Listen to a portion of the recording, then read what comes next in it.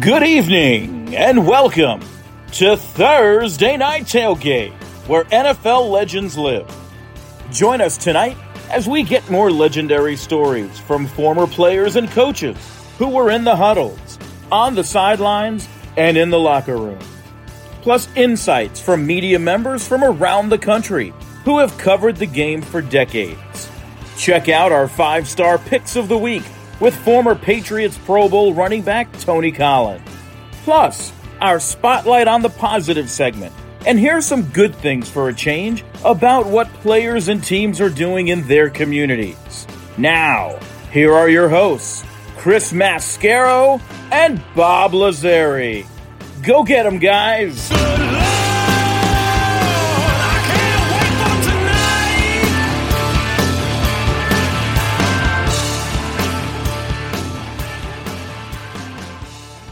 Hello, folks, and thank you for tuning in to Thursday Night Tailgate, where your favorite NFL legends live. Chris Mascaro and Bob Lazari here with you. And folks, since you may not have time to listen to the full 2-hour episodes each week, we've cut the show into individual guest segments for you, so you can pick out and listen to your favorite ones. To stay up to date with what our guest schedule looks like, go online to our website at ThursdayNightTailgate.com. Thank you so much for joining us, and enjoy this segment of the show. You're listening to Thursday Night Tailgate with Chris Mascaro and Bob Lazari, where NFL legends live on. Back to you, boys. Hand me the lot. And now back with us here on Thursday Night Tailgate is former Bills, Panthers, and Packers wide receiver and Aurora University head coach Don Beebe. Let me remind you about Don's background. He's from Aurora, Illinois, and he attended Canelan High School in Maple Park, Illinois, where he was a 3-sport star, lettering in track, basketball, and football. Started out his college career at Western Illinois University, later transferred to Chadron State College out in Nebraska, where he ran track and played football. Despite only being there for 1 year, he became the first person in school history to score a touchdown in every game. He was also the first to score 5 touchdowns in a game, set the single-season record for most touchdowns with 15, most points with 90, and most all-purpose yards with 1,663. In track, he set the NAIA District 11 record in the 60-yard dash. The Omaha Herald named him the 1989 State College Athlete of the Year, and he was inducted into Chadron State's Athletics Hall of Fame back in 2000, and their football stadium is now named in his honor. He was invited to the NFL Combine, where he ran a 4.440, fastest among the wide receivers. He was a third-round pick, but was the Bills in the 1989 draft, and he played in the league from 89 to 97 for the Bills, Panthers, and Packers, and was a part of the Packers Super Bowl 31 championship team. And we're very excited he is back with us again tonight here on Thursday Night Tailgate. Hey, Don, Chris, and Bob, Happy New Year. Thanks for coming back on the show. Back. That's an impressive read out there, Chris. It was almost 99% true. I mean, that was good. How you guys doing? We're good, fantastic. Don, how are you? How have you been dealing with all this COVID craziness? Like everybody else, just dealing with it.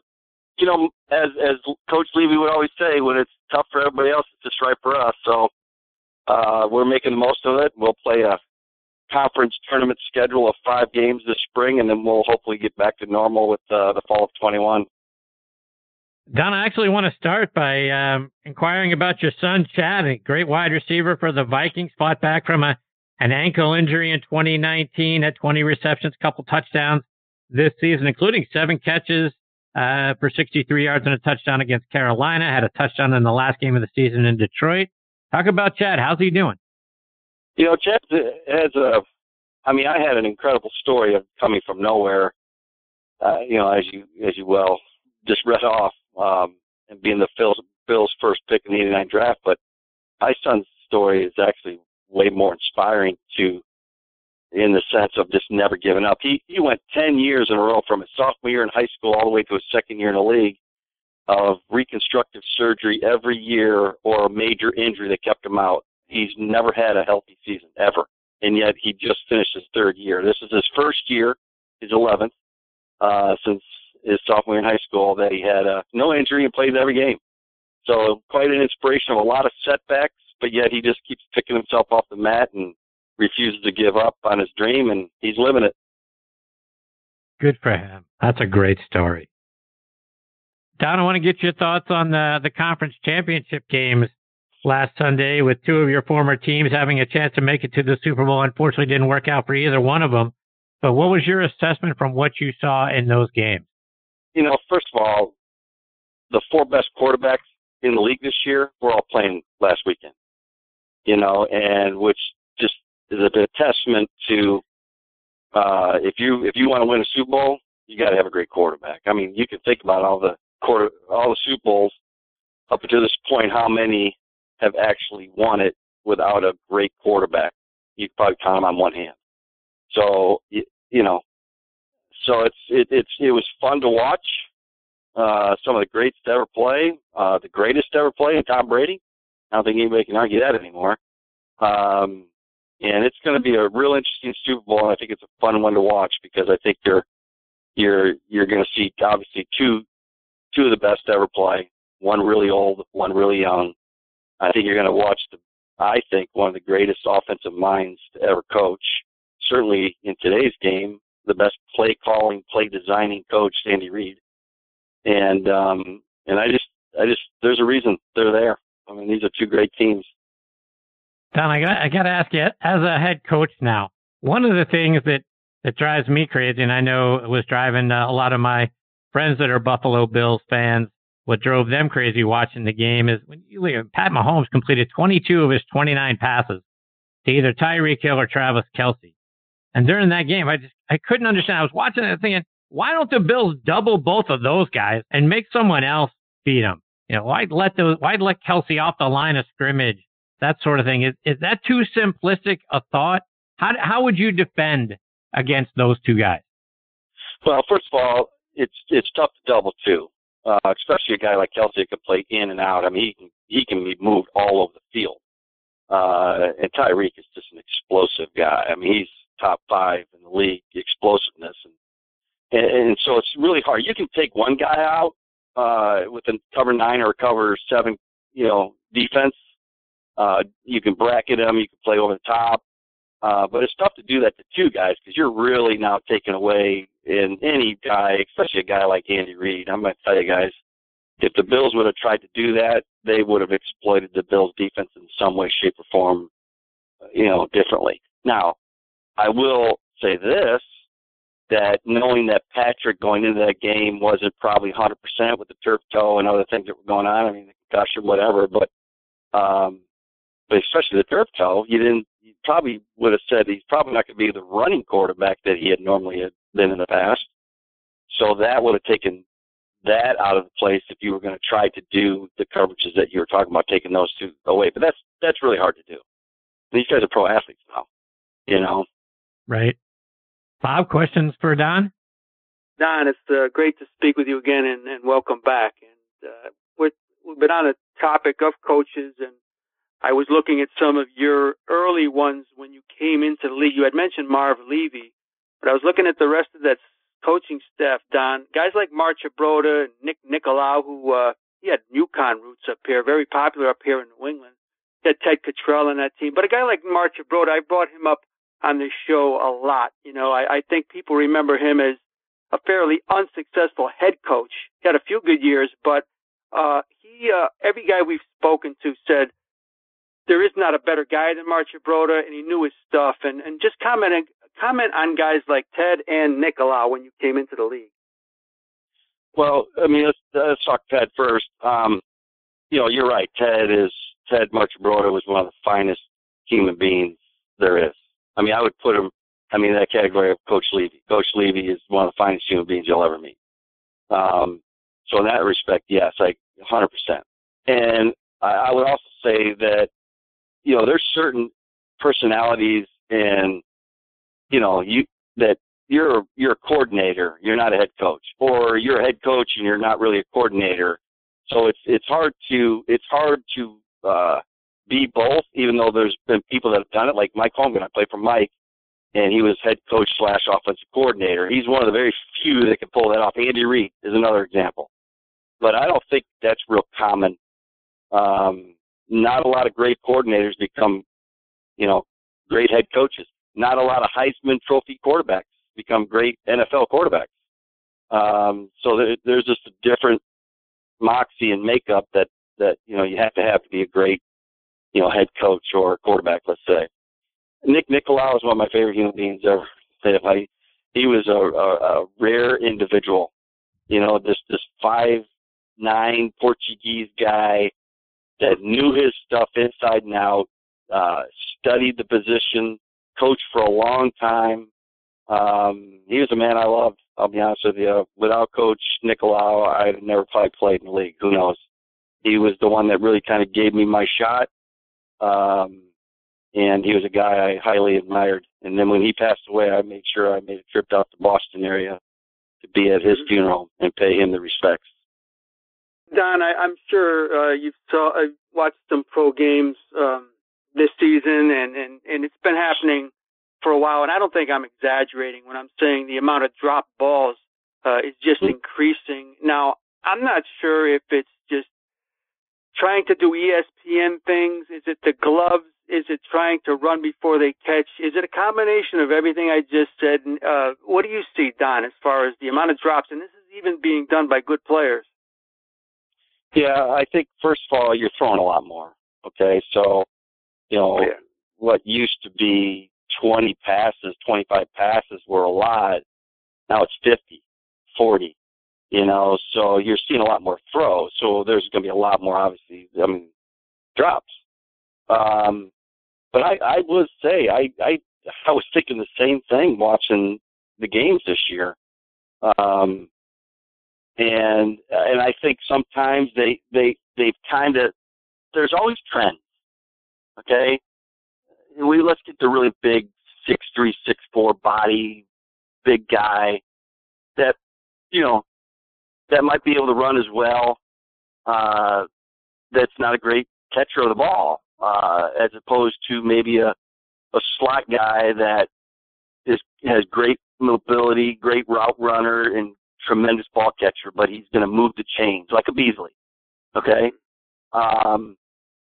So I think that trend has gone to trying to find that 6'2", 6'3", 6'4" receiver that may not have the ball skills, but they're big bodies and they just throw it up to them. Now, to me, I would try to find both of them. In today's game, the slot has become a huge thing, and I think that Bills back in our day, Andre was kind of one of those first slot guys.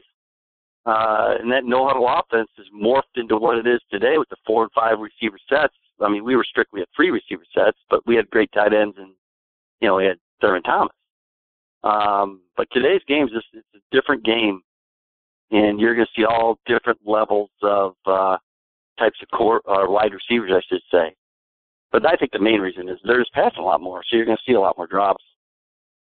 And Don, let's take that last bit, a step further, because I know the rules have changed and you can't touch guys, and we're trying to make the game safer for sure. So going over the middle isn't as dangerous as it was when you played.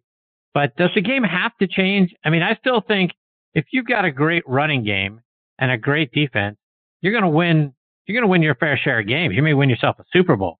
But it seems like, and you know me, Don, as a Steeler fan. I mean, you talk about throwing the ball 40 times. We just saw Ben Roethlisberger throw it 65 times. I mean, it seems like it has just swung so the other way.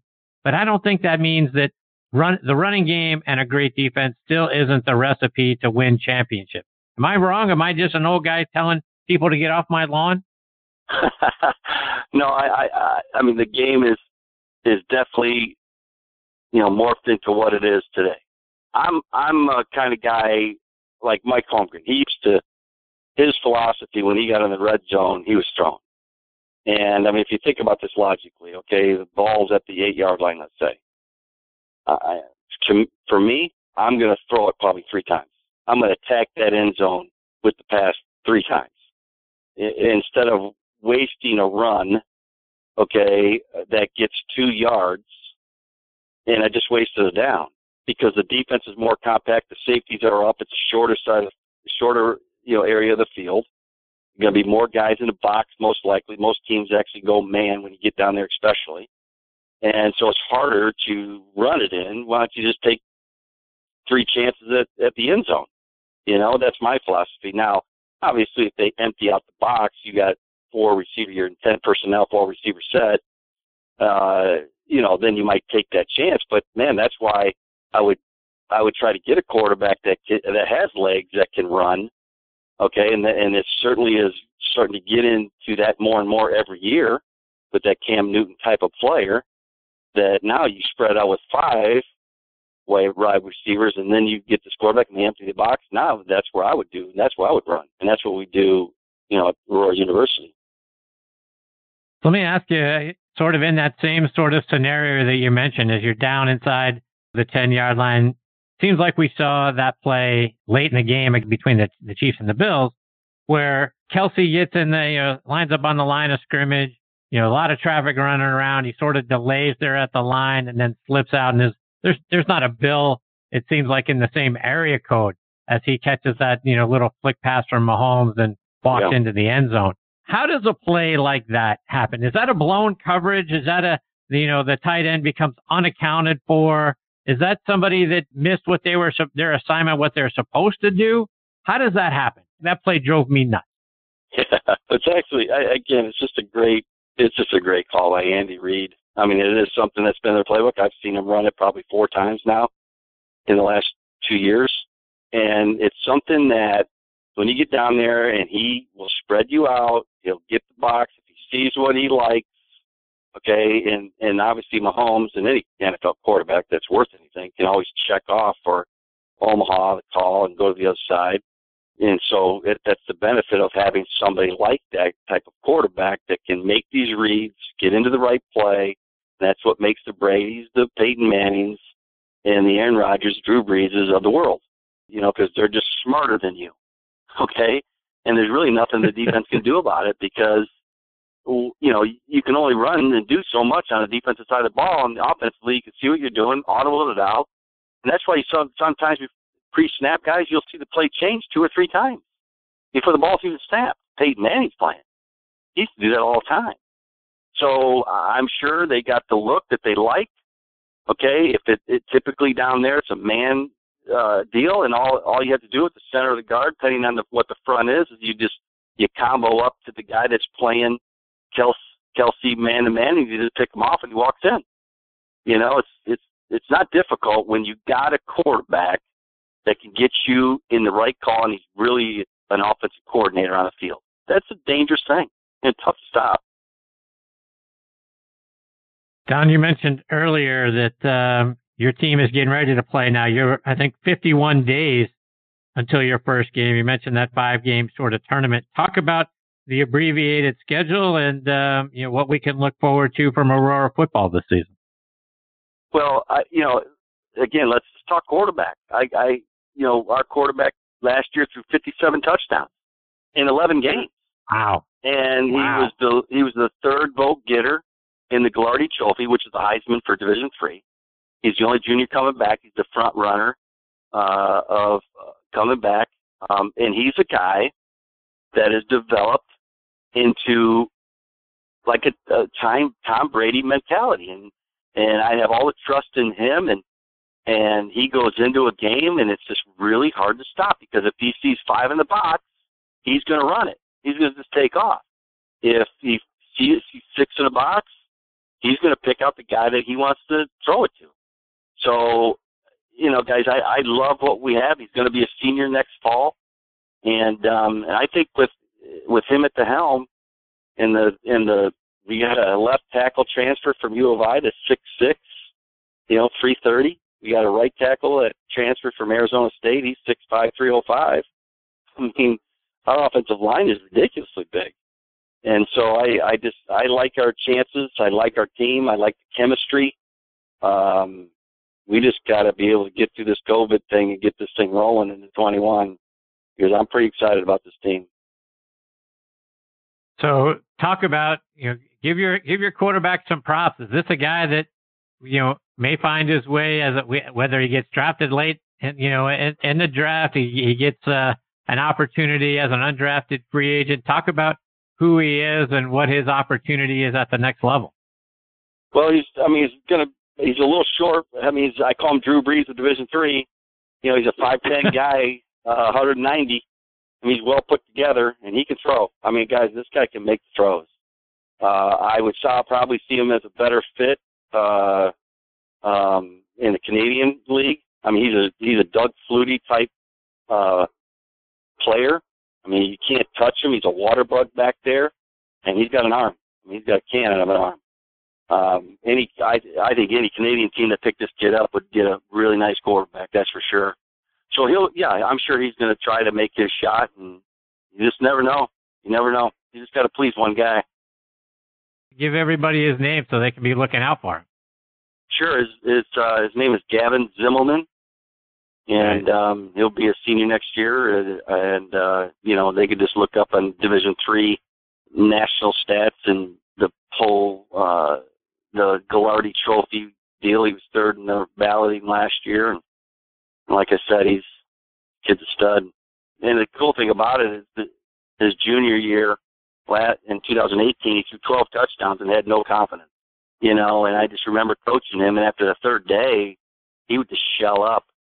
And I always tell people, and recruits, and or if I'm out publicly speaking, I'm not, this may sound crazy, but, to me, X's and O's and talent, it's important, don't get me wrong, but the most important thing is character and just believing in yourself that you can do amazing things. I'm a living example of that. My son's a living example of that.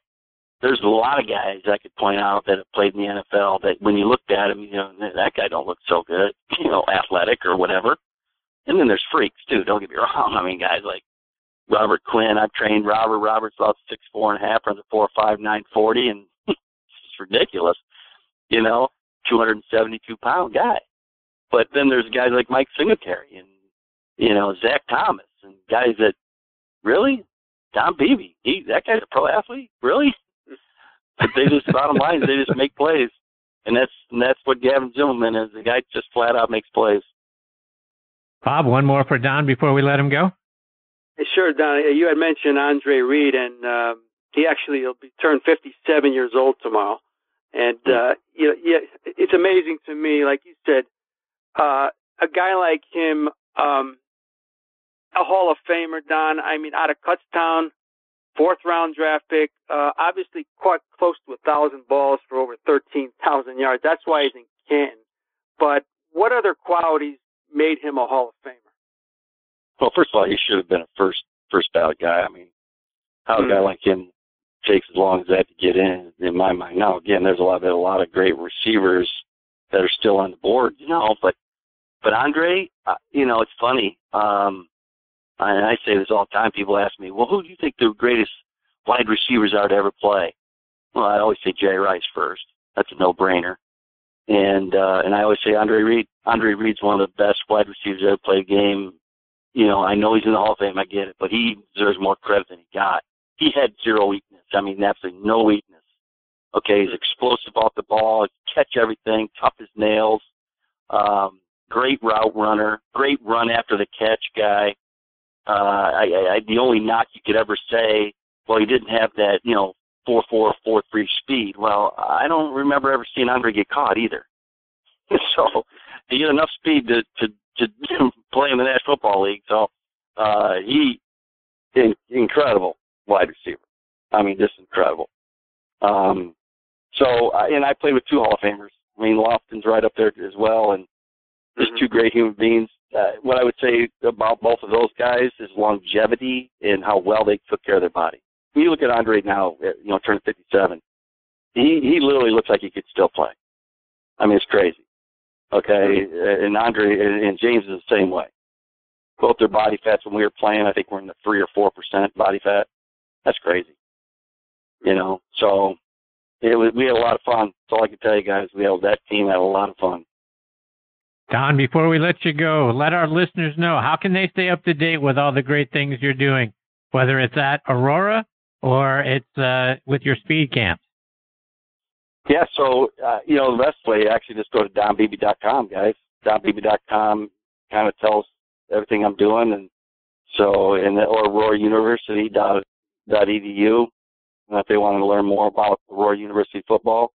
Any great recruits out there, guys, send them my way, man. We'll take New Yorkers, that's for sure. That's great.